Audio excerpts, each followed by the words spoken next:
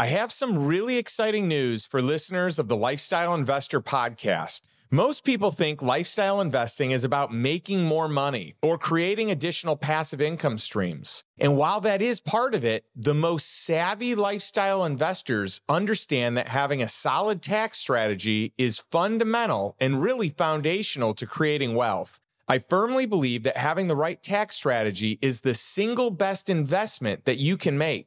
I know tax strategy isn't the sexiest topic, but once you understand a few key elements to the IRS playbook, the compounding benefit you receive year after year is enormously significant. In fact, we have members inside the Lifestyle Investor Mastermind who have used these strategies and have saved hundreds of thousands of dollars, and in some cases, millions of dollars. This is not a nice to have if you're interested in growing your wealth. This is a must. In our brand new tax strategy masterclass, I have hand-selected and shared the details of the 28 most valuable strategies to help you increase your tax savings this year and for years to come.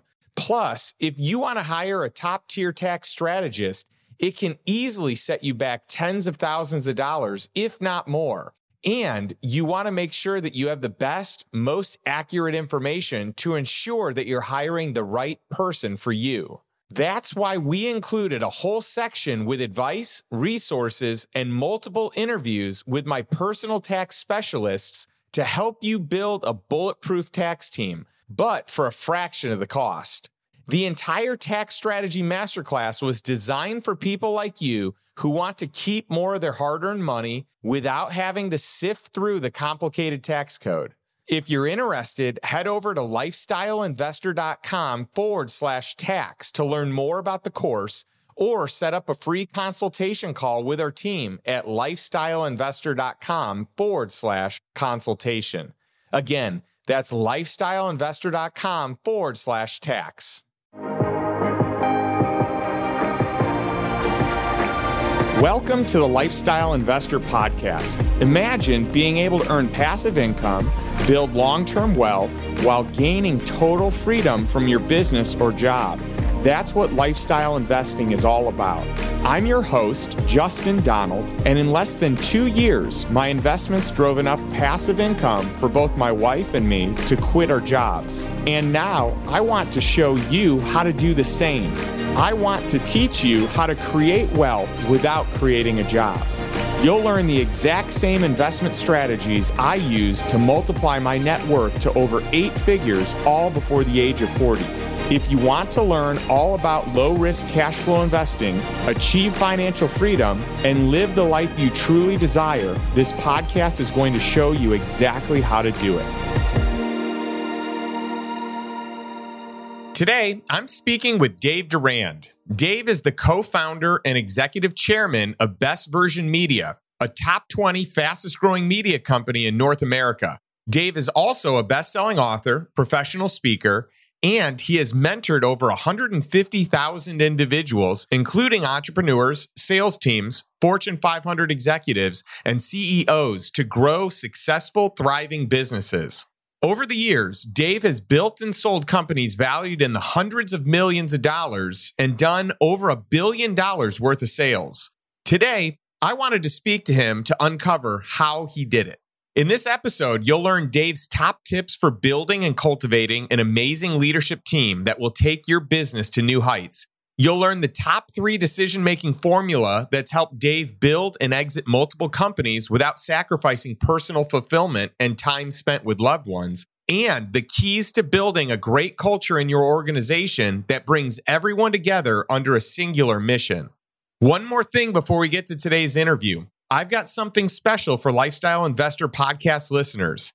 Dave is giving away 4 free course modules from the Leading Giants Masterclass, which was designed to help entrepreneurs and executives take their business to the next level. If you want to maximize the way you lead your organization, grow your business, and close sales, I highly recommend opting in for this resource. To get access to this gift, visit lifestyleinvestor.com/171. Thanks for listening, and without further delay, my conversation with Dave Durand.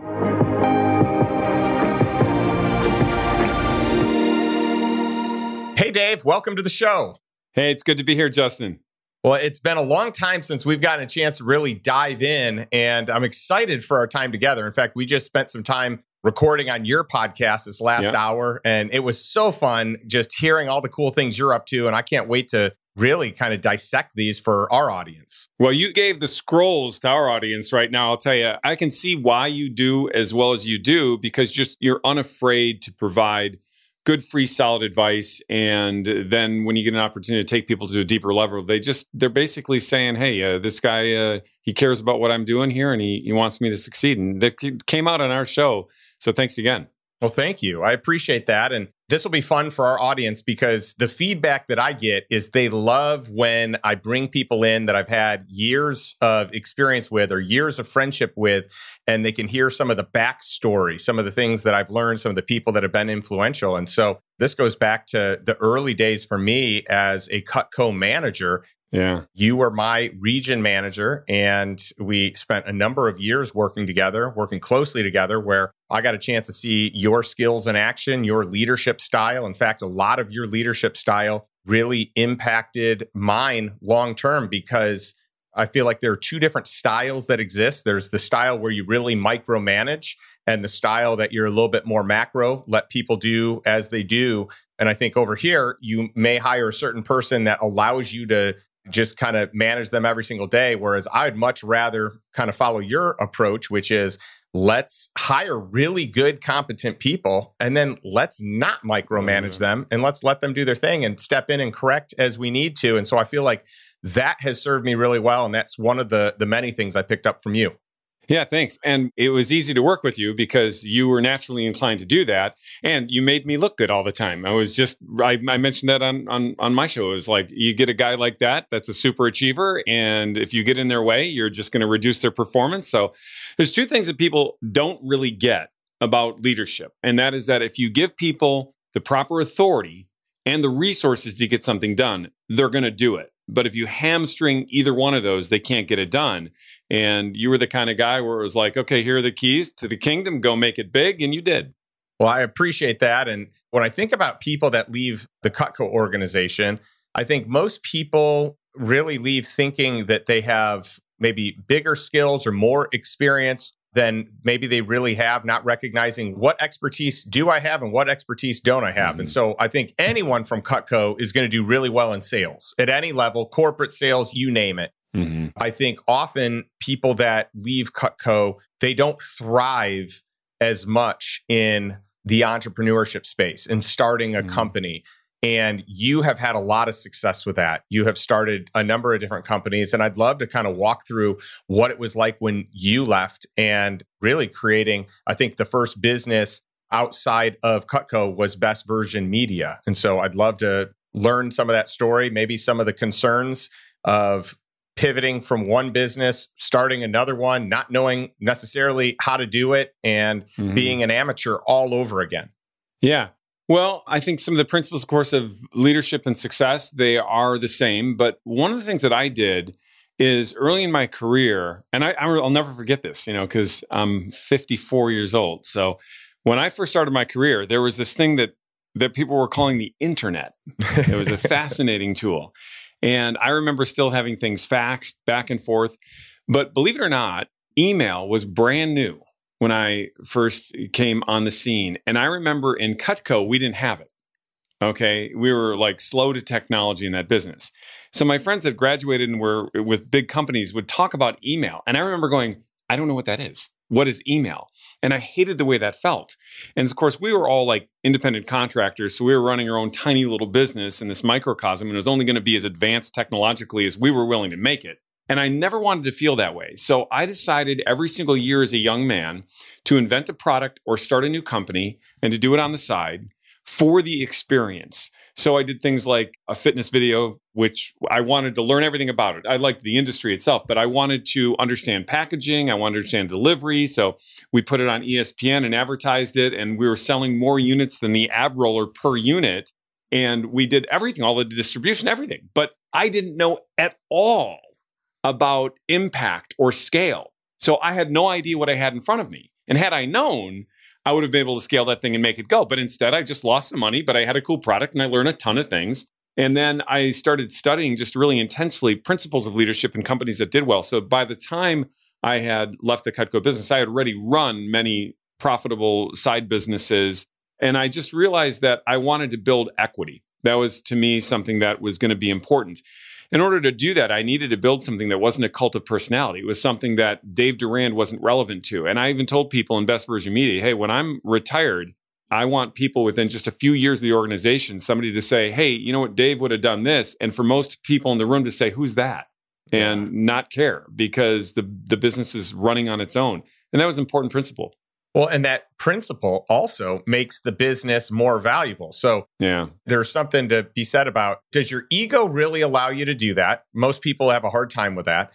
Mm-hmm. Secondly, when you're able to do it, it creates more lifestyle. And then thirdly, when you can do it, it makes a more valuable company because people want to buy a business that functions without you. If it is a brand that is centered around you, then it requires you to keep it functioning. Yeah. So this is such a huge, huge principle. So many people have this belief that you've got to do this like grind and work so many hours. So I had people just by default say, hey, you're the CEO of this company, and we're like the fastest growing company in the state of Wisconsin for years and the 9th fastest growing media company in the United States for a lot of years. So they just had this assumption that I worked all the time. And I was home for dinner every day. I mean, I took whatever vacations I needed to. I worked out in the middle of the day, and I didn't really advertise that so much. I didn't talk about it or not talk about it, but I never counted hours, and I always had a lifestyle. And this is what I think people fail to understand. When you take a look at people like Elon Musk, right? Look at all of the things that he's started. If a person is going to be better at what they do because they add more time, they're failing from the start. Because that basically means that if somebody's working 40 hours a week, that Elon Musk, in order to be twice as good as them, has to work 80 hours a week. Yep. And that's literally, he's infinitely better than most people at what he does by way of scale and by way of revenue and everything else that takes place. So it's the leverage that really matters. And trading time for money is a ridiculously bad idea. And most people just don't give people the power and the authority to make decisions without them there. And so they're fearful. But when you do that, it's much easier for it to run.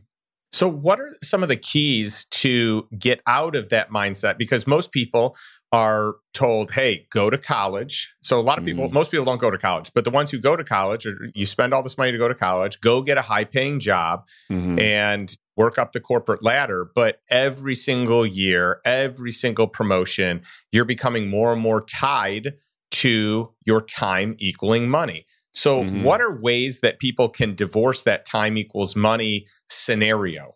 Yeah, I think the first thing that I look at on this is to say, what are you called to do? I mean, if you are a Ferrari and you spend your life trying to pick up kids from soccer practice and go get groceries, you're going to be miserable. But if you're a minivan and you try to make your money on a racetrack, you're going to be miserable too.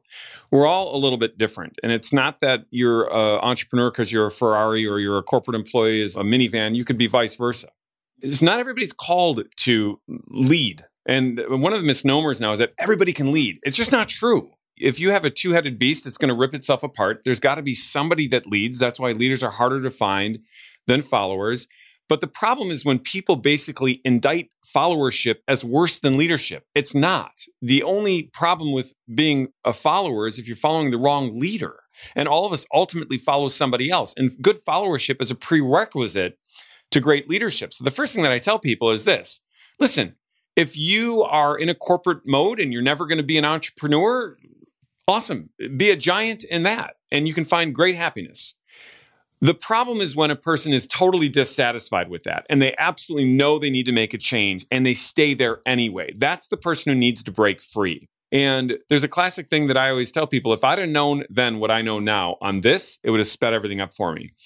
I went to every single Tony Robbins seminar. I was certified in neurolinguistic programming and hypnotherapy. I read everything, okay? And I remember people talking about ideas like pressing hot buttons and how do you motivate people? And it was kind of a calculated, manipulative sort of thing. And when I started learning about the cardinal virtues, which the word cardinal is the Latin word for hinge, meaning that all virtues that we experience are hinged upon these. It's not a religious term. And in fact, it was Aristotle who talked about the cardinal virtues first. And the cardinal virtues are prudence, justice, fortitude, and temperance. The first one is prudence, which is the mastery of decision making. And if I would have known this at the time, everything would have been much faster, because we, at the end of our career, are going to be judged by the number of decisions that we made that were good versus bad. But more than that, the weight of the good decisions we made versus the weight of the bad decisions, which is why a lot of people have many, many good decisions and one bad decision blows everything up for them. So if I would have learned the process of developing good decisions by way of understanding prudence itself, it would have sped things up way more, and that you can teach it. So I always hated when people said things like, oh, you need to believe to achieve. I was like, well, you're telling me to do something I don't know how to do. And it's like, yeah, I still don't. How do you do that? But when you say to somebody, learn to make better decisions, there's an actual formula for learning it that anyone can do. And if I would have known that formula when I was young, I would have made way better decisions. I love that. And I'd love for you to share any of the specifics on that formula that you feel comfortable sharing, because I think this is the info that people need to take action. We always talk on this show about taking some form of action every single day, and specifically some form of action from this episode, from you, Dave. So I'd love to hear more on that. Sure. I will give this to him. And I'm going to tell you, it risks sounding so simple that somebody would be maybe saying, well, I don't know if that really has value. But I'm going to tell you, what I'm going to give you right now is like a piece of snow, okay, a snowball on top of a hill that you push down and becomes a massive avalanche of good. So there are 3 different steps to great decisions. The first one is that you have to desire what is good. If you don't desire what is good, you can't get anything done. You think about every single thing in your life. If you don't desire what's good for a relationship, it's going to be trashed. If you don't desire what's good in investing, if your Uber driver doesn't desire what's good, you're not going to get there safe. So everything we need to do, we need to have that purity of heart, which says, I desire what is good here. The second step is we have to know what is real. And this trips people up all the time, is they just have no idea what's real. So you're a baker and you bake cookies. What would be good? If you desire what's good, you're going to bake good cookies that are attractive at a reasonable price. Okay. So now you want to come up with some new recipes, and you hand them to 20 volunteers in a room, and you say, what do you think of the cookies? And they all come back and they say, your cookies are horrible, man. And you look at them and you say, you're tasting them wrong. Well, clearly you don't know reality. So you have to desire what is good, but then you have to embrace what is real. And so like in investing, it's like, okay, I'm going to make an investment. This is not going right. I have to make a change, right? I desire what's good in this investment, a good return. Anyway, so you go back to this person. He desires what is good. He knows what is real. People don't like the cookies. So what does he do? He has to act upon or do what is good based on reality. And so he's going to go back to the drawing board. He's going to have some better cookies. He's going to bring to the people. And until they say, I love your cookies, they're beautiful, and this is a reasonable price, he's going to keep going through that formula. The problem is that there are 3 primary intrinsic motivators that we have as a human being. Number 1 is love, which is self-sacrificial. This is why it's so powerful. Number 3 is fear. A lot of cousins to that, insecurity and being afraid to take risks in all sorts of ways. But love always trumps fear. So if you're afraid of alligators, you're not going to swim with them. But if your son or daughter falls into a pond with an alligator, you'll jump in and save them. Okay? But the sticky wicket is self-justification. And that's the second one. So when somebody says, I don't like your cookies, you blame them. You don't accept responsibility for it. And now you can't actually pursue what is good, even if initially you wanted to, because you can't see reality. So those 3 things, as simple as they are, I've gone in with CEOs of big companies and looked at them and said, let's go through your decision-making process. And you know what their first decision is? Walk into a meeting to feed my ego. And that person would rather be right to their own demise than wrong to their own prosperity, because they won't see something that's actually there. So if you just break it down like that, all of a sudden great things happen. I love it. And what you do such a great job with is you take complex, you simplify it, but you also are one of the best with analogies of anyone that I know. So you've got a nice analogy to tie the ribbon or bow on top to actually help it make sense. So like you said, very simple, but it's not always, for most people, until you see that framework, it's a very complex thing, right? And so seeing the framework, hearing it, and then implementing it, that's the game changer right there. Do you love the podcast and the book and wonder what the next step should be on your lifestyle investor journey? For a limited time, my team is doing free, personalized consultation calls to learn more about your goals and determine which of our courses or masterminds will help you get to the next level. Whether that's to make your first investment or to create your first income stream of passive income, or whether that's to achieve ultimate financial freedom. If you'd like to reserve a spot, head over to lifestyleinvestor.com/consultation to book a free strategy session while they're still available. Again, that's lifestyleinvestor.com/consultation. So let's talk about how this manufactured itself in your business. So Best Version Media, you had an exit. If memory serves me correctly, you even had a chance at a second bite of the apple, and then correct me if I'm wrong, but you're totally out today, right? You fully exited? No, I'm actually still the executive chairman. I am still in. You are? Okay. So yeah, we had a really nice exit in 2018, but I stayed on. I remained the CEO of the organization until a little over 2 years ago, and I promoted a fantastic guy to CEO. Big upgrade for the company, I can tell you that right now, when I promoted him, and remained the executive chairman. So I still have a role there, but have always started a lot of different businesses. And even within Best Version Media, we started a lot of companies too, which is fun to keep them in the portfolio and to have new services and products for people. And the way that this folds in is that, culture, classically, you hear Warren Bennis said that it eats strategy for breakfast. And it's absolutely true. If you have a great strategy but a bad culture, you're on life support. But if you have a great culture and a bad strategy, you're going to eventually have a great strategy. So we built a company around that. And a lot of people will build their company around a mission statement. But most people don't care about a mission statement. I used to be invited to companies from Fortune 10 down to whatever. And I would always do the same thing. I'd say, okay, because in the 90s, everybody's into mission statements. I mean, they would literally take all of their executive board and put them in a room for 3 days to come up with some long, elaborate, crazy mission statement that nobody would know, that it was totally uninspiring to anybody except maybe the owners of the company. But I used to say, okay, what I want everybody to do here is I want you to stand up together, almost like we're going to say the Pledge of Allegiance, and say the company mission. And nobody could do it. And the whole purpose of a mission statement is to get a bunch of very different people on the same page going in the right direction. And I found that most of them never really motivated people. I mean, if you're smart, your mission statement is going to be super simple, one sentence. Like if you're an NFL team, mission statement, win the Super Bowl. Yep. Super simple. Yep. That's all it is. Inspiring, great. Every year, that's what it is. But a cultural statement is way more important, because a cultural statement basically says, what does it mean to work here? And if you can go to an experienced CEO or other executive, and then a brand new employee that's at maybe an entry-level position, and you ask them the question, what does it mean to work here? To the degree that their answers are cohesive is to the degree that you have an actual cohesive culture, which is step one. But what if their answers are bad? Well, you have a cohesively bad culture then too. So you need to repair that and make it happen.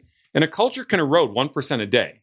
So it's super important to go back and constantly work on the culture on a daily basis so people know what it means to work there in principle. The culture is the music, man. It's like the vibe of your organization. And when you walk in and the same beat is going and people hear it, they're all like kind of moving the same direction, the same way, and they feel the same. And that's what a culture is. Yeah, that's awesome. I love hearing that. I would love any of the specifics that you're able to or willing to share on what it looked like. Sure. With private equity stepping in, and you don't have to give dollar amounts if you don't want to. You don't have to get percentages. I won't, only because there's private people involved that want to keep that stuff close to the chest. But the company operated in hundreds of millions. So this is the range that we were in. So organization from kind of the start to that particular exit was, I was walking along in the airport every single day back when we knew each other. Okay. I would go home and I would put together a business plan. And I knew exactly what the company was going to be like. I knew the culture, I knew the opportunity, I knew the structure. I just didn't know the product. And one day I was walking along and a friend of mine called and said, hey, a common friend of ours actually sells ads for a mom and pop magazine in this particular state. And I was like, love at first sight. It was instantaneous. I knew this is something that I could do. And it could scale like you wouldn't believe. So I would go to the team every single day and I said, every single thing we do today, we have to do it times 1,000. Okay, which ended up being way more than 1,000, but we have to do it times 1,000. We have to think that way. And in order to be effective, We have to be able to do more in a shorter period of time with less resources than we did before, because that's the definition of business. Okay. And so if we're going to do that, if we're producing this amount of volume with 10 employees, then we have to produce twice that volume with only 15, meaning that we're scaling. And everything had to start that way with the idea of scale. And then beginning with the end in mind. And there's two things. You have to begin with your end in mind, but you can't begin with the end of a business in mind. That is a really bad idea. You don't leave the business in good stewardship to other people who are going to prosper from it. So beginning with my end in mind, but not the business's end in mind, I said to myself, we have to have really good data. If we can't measure everything, if we can't say that our clients on a Tuesday, if the wind is from the southeast at 5 miles an hour and that particular client likes pepperoni pizza and they're married to a blonde, that means they're going to buy this ad from us, then we don't know enough about our business. I'm clearly exaggerating. But the point is we wanted to know everything. So we built a really good back office so we could track all of the details of our business. We could use that for financial, for marketing information, for sales training. We could use it for everything. And that back office really served to be a tremendous tool when we were, going to private equity organizations, because we were kind of the cute girl on the bar stool that people wanted to take home for a long time. And we were able to basically nod this person off and make the wink that we wanted to, which was nice. But then the second thing is you had to have all your books in order. So if you didn't have your finances in order and you didn't understand your product and you didn't articulate how you would work in an up or a down economy, you'd be out of the game. And then the last portion of that too is you really had to have a very well-established leadership team that they could trust. That doesn't mean that they're going to keep that team, but it does mean that they have the option of keeping that team, which makes it a much more secure investment because there's a deep bench. Yep. And we had talked about this before on your show, but one of the biggest keys here in the valuation jump in a business is that it is not a business that basically pivots around you or is branded around you. Whoever the leader is, right? That the business exists on its own. There's a team that can run it. It can run at a high level without the founder, without the owner. And so that right there, just in one fell swoop, one, provides a lot of lifestyle, but two, provides a much greater valuation. And you've been able to do that. Yeah, it's a huge thing and it has to happen from the start. So I remember saying to my partners, I said, listen, if you were on a bus and it went off a cliff, who would take your job? And we immediately need to be on pace to replace ourselves. And that was something that we all effectively did. But then I said something else. And this is actually it was a good lesson with one of my partners. But I remember saying, hey, listen, that thing that you're doing, you got to stop doing. The bigger we grow this organization, the greater our responsibility, but the less our responsibilities. And that's super important. You can't hang on to the same number of responsibilities. You have to get rid of them.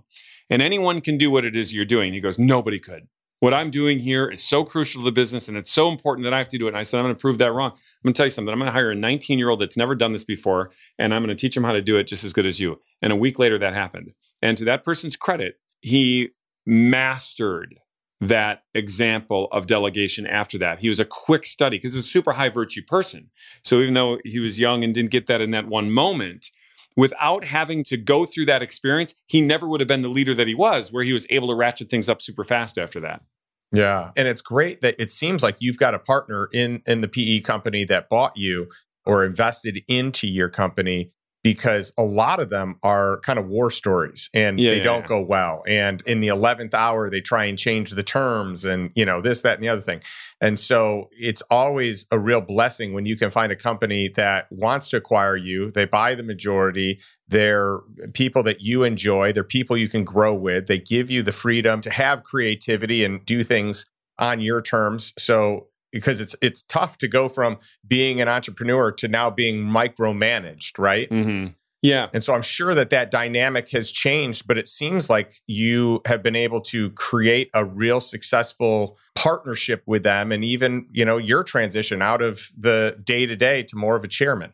Yeah, we're so blessed. So a lot of people talk about private equity almost as though there's a pariah thing. And private equity people are just like everybody else. I mean, there are good ones and there are bad ones. And we interviewed many, and there were some that we got a bad vibe from. Because it is true, by the way, that they will try to get you to the point where you've picked out your yachts and your new homes and everything else. And then at the last second, they reduce it. And you're like, oh my gosh, I'm kind of married to this idea. And you're in a desperate emotional mode. We didn't have that experience, and we found a really good team. We found this team because we knew that they had assets that they could bring that were outside of financial. We didn't need the money. So we said, okay, can we grow and scale our business because there's mind share from them, because they're tapped into really good resources and they can accelerate our growth that way. And they wanted to buy us because they loved what we do. I mean, they looked right in my eyes and they said, "Are you going anywhere?" And that was one of those moments where I had to say no and mean it. And I did. But frankly speaking, when I was a CEO, I spent 15 minutes a week on the phone with them, and that was it. And they didn't make a single decision in the company. They just let us run it. And when you're growing like that, that's how it happens. Right. And if it wasn't growing like that, the current CEO would face probably a little bit more interest from them, rightfully so. And who can blame anybody that puts that kind of money into a business that would want to see it go in the right direction? So I think a lot of people that get a little jaded on private equity are just not going in with their eyes wide open. That's right. Yeah. Richard Branson and Warren Buffett are masters at buying a bunch of companies and either keeping the team in place because it's a good team, or bringing in a highly skilled, highly qualified team that can run it with little to no interference. Richard Branson said to me, get out of the building as fast as you can. Hire best and brightest, get them in. They're going to be better at it than you ever are. So just get out of the way as quickly as you can. Yeah, David Rubenstein was going to buy the company personally. He started the Carlyle Group, if you're familiar. Oh, yeah. And he sent one of his operators in, a guy that he would buy businesses, and he'd put this operator in and he'd drive the business and build it and go from there. And we had a really good meeting with him. And I wasn't really interested in stepping entirely aside. And interestingly enough, David was actually supposed to come to the business the following day, but the king of Saudi Arabia called him to a meeting. So I was bummed for that. But so it didn't go any further. But it worked out better because we've got an organization that we really wanted to be with. Well, I love it. Yeah, I mean, I've learned a lot from him over the years. He comes and speaks to Tiger 21 often. So we've had him at our annual event and have gotten some one-on-one time with him. And the guy's just brilliant. You know, I'm always posting in the lifestyle investor community tips from people that I think are some of the brightest out there. And I've got a number of things on our wall in our document library that came from really David and the Carlyle Group, just some of his keys to success. Yeah, that's great. So one of the other reasons that I really wanted to have you on the show is because you do such a great job of living life today. So as the Lifestyle Investor podcast is, we interview successful entrepreneurs, we interview successful corporate executives, we interview successful investors. But it's not just, are you successful in the thing you're doing? I want to know, where have you created a hack in lifestyle and doing cool stuff? And really, since I've known you, you've been all about that. You know, I've been in the early days back when you lived in Wisconsin. I was on your boat out then. I know that you love boating. I know that you are a pilot. You like to fly. I know that you like sports cars. You travel a ton. You love flying private. I mean, there's a lot of cool stuff that you've done. And I'd love to hear how just being intentional with lifestyle and living dreams has been impactful for you. Well, I think for me, there are 3 or 4 components that come into play on that. The first one is that I believe in good stewardship. And as a Catholic, I want to die and hear those words, well done, good and faithful servant. So that kind of drives how I make decisions. I think that one of the mistakes that people make is they look at time as the essential asset. And it is. But really, energy in that time is what matters. So if you don't have the energy for the day ahead of you, you can't get things done. So making sure that you're taking care of your mind and your body, and making sure that you're spiritually in tune, that you have all of these things together, they just give you a distinct advantage, frankly speaking. And then what happens is, I think that, and we talked on my show about a mentor of ours who used to say that money is only good for the good that it does. That really makes a big impact. I didn't come from money. And my parents are just wonderful people, but they just were super happy living a simple life. And so they taught me that. They taught me that if you identify yourself with things that you own, you're making a huge mistake. You have to have a detachment from them. You can't say, I am my nice car, okay? You can enjoy it. But more than anything, it is to bring people together. And I do enjoy a lot of very fun things in life, but I do them to bring family together. I have 6 kids. I just found out my 7th grandchild on the way. Hey, congratulations. Thank you very much. And to be able to bring the family together, or sometimes people who maybe couldn't take a vacation or do something, that you have an opportunity to open up a door for them. That's a really great way to enjoy these things and to share them. I mean, there's nothing just worse than thinking about the person who dies alone amidst all sorts of goods that they hoarded for themselves. I mean, and I think if we look at it from that perspective, it becomes way more exciting to have fun, way more exciting to have the lifestyle, to say, who can I share this with? I mean, who can be a part of this sort of thing with me, and to build what you always say, Justin, so well, that, listen, it's not just about building wealth. It's about building experiences, because we're going to take those with us forever, the memory of those experiences. And it's a good thing to do, because very few people have an experience that's not tied to being with someone else. Yeah, 100%. And by the way, the thing that you buy that is really exciting, whatever that thing is, it could be a car, could be a second home, could be your first home, could be a primary car, whatever it is, there's excitement in that moment and for a period of time. But at some point in time, it ends, right? Yeah. And so how do you create the experience that was so great that you can forever remember it? But moreover, more importantly, how do you incorporate that with people that you love so that they can experience it? And many times they either A, wouldn't have carved the time out, or B, didn't have the means to do it. And so to them, it's that much more special. Yes. Okay. So I love this question, because this is an Aristotelian answer that I'm going to give you. Okay. And if you look at Aristotle or Aquinas or these great philosophers, they would want to come into the room and beat me with my microphone, because they're going to be way more articulate than me. But I pull things into kind of usable form. So we all desire happiness. Okay. And whether you're talking about investing like you do, whether you're talking about building corporations and businesses like I do, and you talk about both, but these are things that we ultimately do. Why? I want to be happy. Okay, that's why we want to do things. So there are 4 levels of happiness. The first one is the physical. So when people want to be happy, they do immediate things. They eat, they drink, they have sex, they do things that are immediate to them physically. And in order, these things can provide a certain amount of happiness. If they're disordered, they become very, very horrible in your life. When it's a disorder, you need more to get there. So let's use a Hershey bar as a metaphor. You have a Hershey bar, fine, that's in order. But now you want 3 Hershey bars. Well, you have the 3, but you're at a low now. And in order to just get back up to normal, you need 3 more Hershey bars. And to feel better than normal, you need 4. And now it'll crash down again. And you go through this cycle. And it's the same thing with anything physical if it's out of order. So what happens is the person's out of order, they're out of whack, and they need to do something more. And you find them on Oprah, and they say, Oprah, I was an addict. I was trying to find my happiness in these things. And I went from being an addict to accomplishing things. And I accomplished great things. I became a billionaire, and I won 5 gold medals. I wrote 7 books, and I accomplished that. And you know what? They're happier for a longer period of time.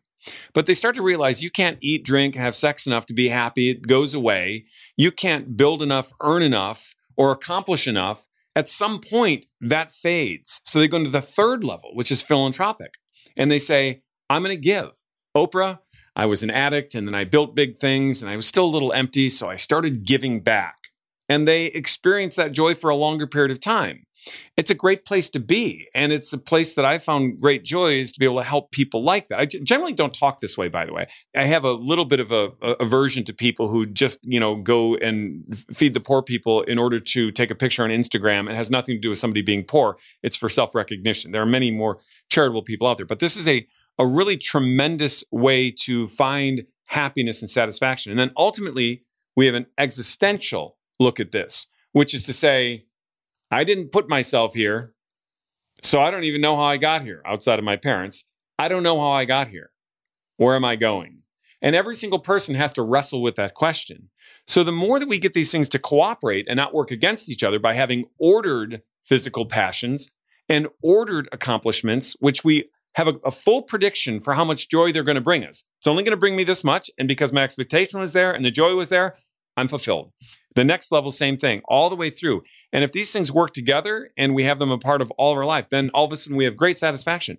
Yeah, and we've got to be careful that none of those become our idol, where they become the number one placeholder that we are working for or doing things on behalf of, because then it messes up that order, right? You start to idolize something that doesn't deserve it, right? And then that I have found, and I've seen in others as well, that you start basically your behavior is not in alignment with something that's going to ultimately bring joy, right? Yeah. It's not going to bring happiness. And maybe in that moment, maybe on part of the journey, but in the long run, it's destructive. Yeah. Yeah. You see that when you see people that have great success and they're not impressed by themselves, they're happier. And a person who has great success is super impressed by themselves. That's actually very often the CEO that won't let go. It's the founder that hangs on to the power and the title that they have because they know that if they let it go, they're not going to find it someplace else. And they just have to feed their ego with where they are. Now, that is not to say that some people shouldn't start companies that they stay in for a long period of time for all sorts of good reasons. I'm not condemning the idea of longevity. I'm simply saying that for some people, they're staying for the wrong reasons. Yeah, no doubt on that. And I think we all have met people that is the case. And I think you do a good job of articulating, hey, for some people, being in that role is a good thing and being in that role with balance and with a desire to give and share. And it's not just about you, not just about the ego, that can be a miraculous thing for a lot of people. But I think most people don't fit that mold and most people don't live that role that way. Yeah, I agree. I think that one of the things you see in a lot of online influencers today is this kind of condemnation of a lifestyle that's not their own.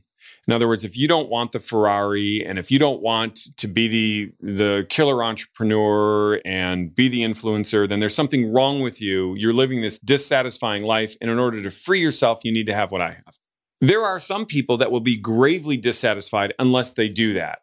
But I'm really glad that my second grade teacher decided to be a second grade teacher her whole life because she was amazing at it. And I still remember her today and the influence that she had. And she ended up teaching my kids later on. And she was happy and satisfied her entire life doing that.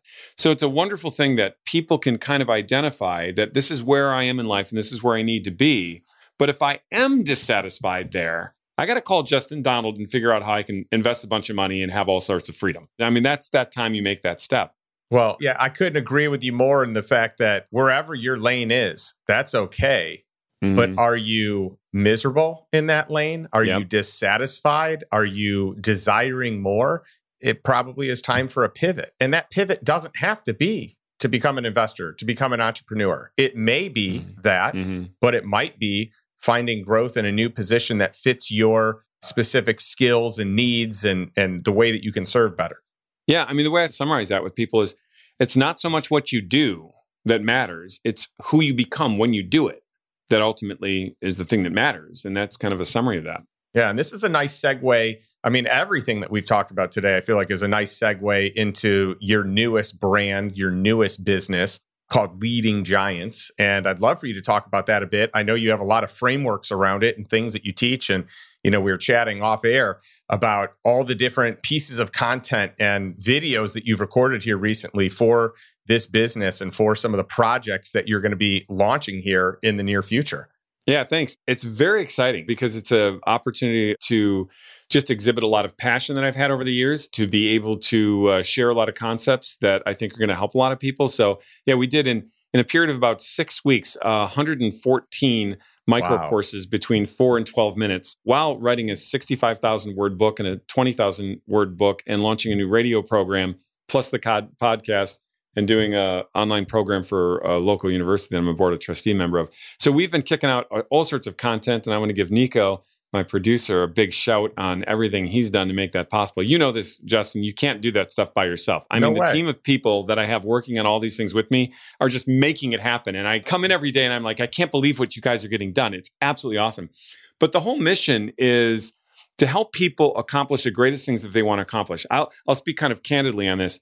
If you want to learn how to build a company worth hundreds of millions of dollars and sell it and lead thousands of people and have all sorts of influence and power, I'm happy to teach you, not if you're a jerk. So what I want to do is I want to help form the entire person so that they can recognize that if you master the cabinet business, you're stuck in the cabinet business, maybe by choice and you like it. But if you master yourself, you can go anywhere and you can have and do anything that you want. So we're helping people become giants that way by teaching them how to be entrepreneurs or executive leaders. There's a big sales portion of the course in there. And basically our tagline to Leading Giants is it's the influence mastery company. We want to help you become a giant so we can all go slay some dragons. Oh, I love it. And by the way, this is really fun for me to see because you're already an author. You wrote books years ago, But there's been a long gap from the last time you released a book to what's going to come out here next year, about a year from now, maybe 13 months from now. So what, I guess, was the impetus to start writing again? Yeah, thank you. I did. I wrote 4 books. I'm rebranding them now, giving a little facelift. But I was so busy with the business, really is what it was. I was just in it and building something that I knew was important. And I also, here's an interesting thing. And there was kind of a second coming to this. But when I was maybe 22 or 23, I was invited to a conference as a speaker. And I was the most novice speaker there. It was me and kind of a mid-level guy. And then a guy named Daniel Burrus, who is, I don't know if you know who Daniel is, but no, you can look him up on LinkedIn. He's one of the most respected futurists out there. And back in the day, I mean, he was making $80,000 on a speech, and this is like in early 80s or mid 90s or whatever. And he was an author of a book at the time called Techno Trends. So I gave my talk, the other person gave their talk, and then he gave his talk. And he was maybe 18, 19 years older than me. And afterwards he said, hey, actually, we were in the men's room. Great time to have a good conversation, standing next to each other like that. And he said, I understand you want to write a book. And I said, yeah. And he just looks at me and he says, I wanted to write a book when I was young. And I realized that when I did, I would be either publishing my ignorance or my brilliance for the world to see in perpetuity. So I waited till I was 30. Wow. And what a kind way to tell me I was stupid.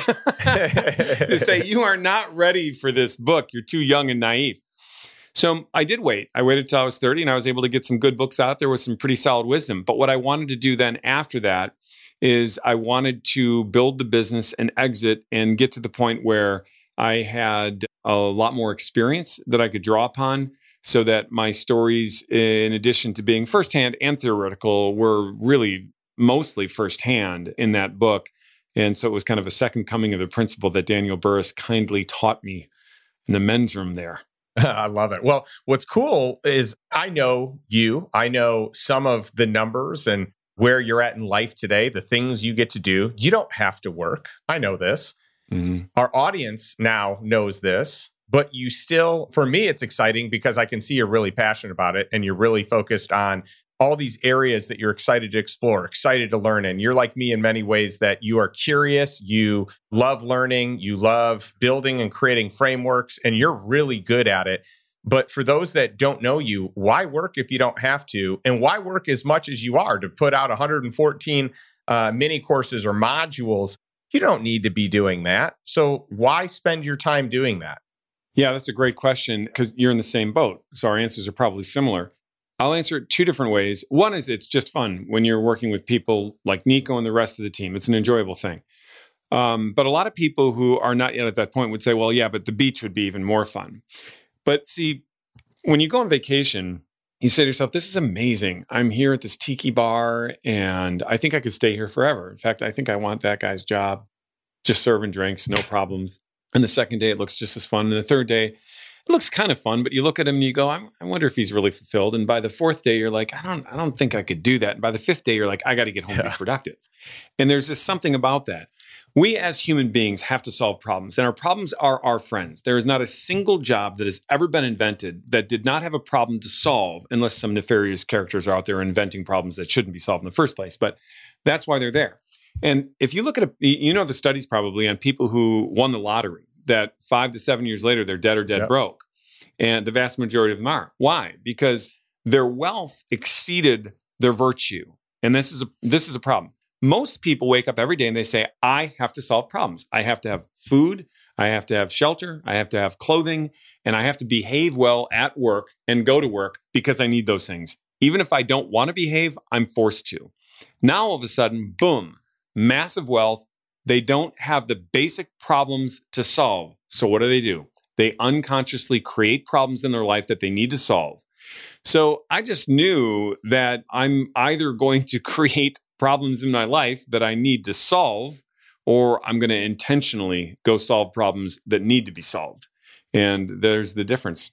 Yeah, that's a great description. And the other thing I just want to weigh in on is there are studies done on people who retire that don't have anything, don't have a cause, don't have a business, just stop doing stuff. And the percentage of people that die within 5 years once they retire that don't have anything else from a work standpoint. It doesn't have to be their corporate job. It could be something else. But the ones who truly don't do anything, the percentages are so high that die within 5 years. And I think that goes to your point of like, hey, we're actually called to solve things, figure things out, to be in relationship, to help others, to mentor. I think we should always be in this area, to me, where like in the middle, it's like, I'm mentoring these people underneath me. I'm trying to pull them up and teach them the things I've learned. But at the same time, I'm being mentored by someone that has more wisdom than me and whatever the thing is. And I rotate on what the thing is. Sometimes it might be health. Sometimes it's financial, but it's some category under the banner of wealth, right? It could be business. It could be specifically marketing and business, which is what my focus is this year and the coach that I hired this year. But I think if we don't have purpose, that's when people lose direction in life. That's when life is cut short. Yeah. You said two things in there that I think are pretty interesting. One of them that you said was the coach that you hired and the things that you're learning. But that's who you are, is you're a coach who people hire and you teach. What most people don't understand is that the best teachers, leaders, and coaches are constantly seeking somebody else out to learn from. It doesn't stop for them. And I remember long ago thinking, I'm going to give my team everything I have. And then when I do, why are they going to come to me? So I have to go get more and grow every single day. And if you stay on that path and you realize the distance between where I am right now and ultimate knowledge is so vast, I'm never going to reach there. So my game isn't to actually have ultimate knowledge or to become perfect. My goal is to see how pathetically far away from that, but still a little closer I can come. And life is like that. And if you look at potential, if this is potential right here, okay? And we start our life right here. If we were perfect and we were perfect stewards to our potential, we would end up right here. When people say you have potential and you're young, it's complimentary. You're like, oh my gosh, I feel so good. The definition of potential is unused ability. There comes a point when somebody says you have potential that it's more of an insult than a compliment. Yes. And so most of us don't live our life on this perfect scale like that, but we go like this. And so we have to accelerate our learning to maximize our potential because we neglected it early on. And once we start to understand that, it becomes really exciting. And it's that question of how great can you be at something? And how great can you help others to be at something? And when you start to really just kind of like lose yourself in that, you have complete humility in it, or at least you have a higher level of humility because you're accepting all of the problems and mistakes because you really have no right to your successes if you don't own your failures. And this kind of blend, as you talked about when you're on my show, of all the mistakes you made, you're like so eager to share all of the mistakes that you made, which I think emboldens people to say, hey, if I'm going to be like Justin Donald, I'm going to go out there and make way more mistakes in order to have those successes too. And that, it takes a lot of pressure off of a person to know that that's a part of the process. Oh, 100%. I mean, people look at me, you, anyone on the show who there's this level of perceived success. And it's like, oh man, it'd be so great to be there. But they only see the finished product. And it's not even the finished product of the whole story. It's just where we are today, but not seeing all of the, issues. There's so many mistakes made or failures of like foresight or not trusting intuition or, bad partnership, bad business decision, bad financial decision. And so I think it's so important that we do be vocal and open and honest and share from a vulnerable place because we don't have it all figured out. We've figured out enough stuff to have moved up, but we don't have it all figured out. And I want to hang out with people that have more of it figured out than I do. I want to keep learning. Yeah, absolutely. They say that humility, and I think it was C.S. Lewis said this, right? That humility is not thinking less of yourself, but thinking of yourself less often. And that is really a key thing. So one of the things that I found is that the difference between people who have a certain level of success and people who are just kind of dissatisfied where they are is that the person who has a certain level of success, they don't spend a lot of time thinking about the people they're better than. They spend way more time aspiring to people who are better than them. And they don't do it from a perspective of envy or jealousy. It's funny because when you think about the 7 capital sins, they actually say that jealousy or envy is the only intellectually stupid capital sin. I mean, with pride, you at least look good, right? You can boast. I mean, with, you know what happens with lust? You know what happens with gluttony? You can at least eat all of these different types of things. But envy is the one where there's no payoff. There's no payoff. From the beginning, you automatically feel horrendous. So people who really want to go to the next level, they look up and they go, how did that person do that? That's amazing. I wonder if I could do that. I'm going to try. And the other person looks up and they go, well, woe is me. I'd never be able to do that. If I were them, because I had all that luck, then I'd be able to do it. And then I realized that it's just a matter of like being excited about that role model, not envying them. So instead what they do is they do this. Like my daughter, my kids are all adults now, but when my daughter was like 15, we were going to go to Easter brunch and she had cut off shorts on. I said, hey, you got to put a dress on. We're going to go to a nice place for brunch. And she goes, why can't I wear these? And I go, well, because I want you to look nice. And she goes, well, this does look nice. And I said, well, first of all, I'm not negotiating with you. You're going to put the dress on. We're going to go, you know? And she said, somebody else is going to be dressed like this there. And I said, okay, you're probably right. In fact, there will be somebody with shorter shorts on with more rips in their shorts. There might even be somebody with a tank top on. And in fact, if we stood there for 20 years, eventually with the decline of society, you're going to see somebody walk in completely naked. But I don't care, because if your goal is to always be better than the lower standard, you've already won. It's always going to be worse. You can always find somebody with a lower standard, but you're Durand and our standards are up. So let's raise the standard and do that. And of course, she was highly inspired by the motivational speech and willfully went and did it. Over time, she did. That's good. That's good. I love it. That's a great story. One thing before we wrap up, we were talking off air, and I want to capture this because this is so fun. You were talking about the Dave Cave. You're building a really cool, inspiring place to work and play. And I'd love for you to just share some of this, and then we'll wrap things up for the day. Okay. Well, it started that I was collecting classic cars. I enjoy them, but they're kind of a pain to own, frankly speaking. They all leak and everything else. And it just doesn't matter what you're getting. If they're a certain age, that's going to happen. And so I was going to store them all there. And so I went and I bought this big kind of a warehouse type of thing. And once I got it, I just looked at it differently. And I said, I can do something more with this. So we're putting a full court pickleball in, a golf sim that's the best one out there, so you can golf any course. And then we're going to have a mezzanine with a really cool bar. I just went alligator hunting. I got a couple of 12-footers, by the way, beautiful alligators. So they're going to be mounted above the bar. And then it's just going to be like neon lights and a really cool atmosphere. We call it the Dave Cave. And there's going to be a filter there so you can smoke cigars and you won't smell them the next day. And everyone that's a good person has a good whiskey collection, right? Isn't that? Maybe I'm overstating that. Anyway. Well, I think that's really important. That's good. I think it is important. So that's going to be up there too. And it's going to be a lot of fun. But you know what? It's going to be a place, like I said before, where I'm going to be able to get some work done there too, but where I'm going to have a lot of friends and family come in. And there's going to be a lot of people who would never, ever have that experience unless you invite them. And now they have that experience. So it's going to be a lot of fun. And I know you got a lot of cool things like that in your life too. They're just meaningless without people. That's right. In your life with it too. So. Well, I love it because it builds community, but also it creates an inspiring place to work from too. So it's a win-win. It does. Not to mention the fact that it's doubled in value since I already bought it. The investment was good timing. By the way, this is why you buy assets. Yeah. Buy assets because they will go up over time. I think that's a wonderful example, even without you repurposing it yet. And it will only go up more from there, which is so cool. And one thing I do want to say before we wrap up, every year we do our annual family planning, marriage planning, family planning day.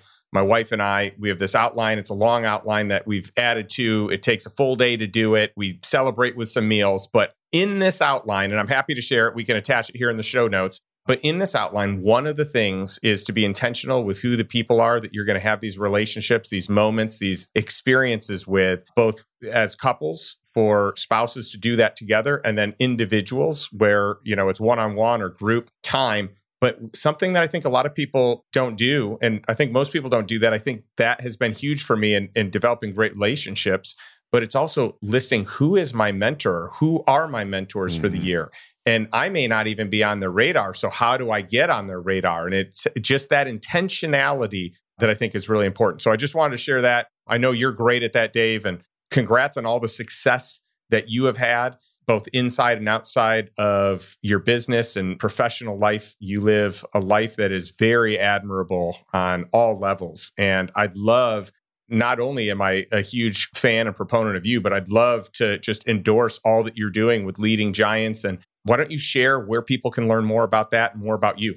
Thank you. I appreciate that. And by the way, the respect is mutual. Leading Giants, you can go to leadinggiants.com. That's Leading Giants. And February 1st is our official launch. We're putting some teasers up there now so people can see them. But before the site is fully active, it'll be February 1st.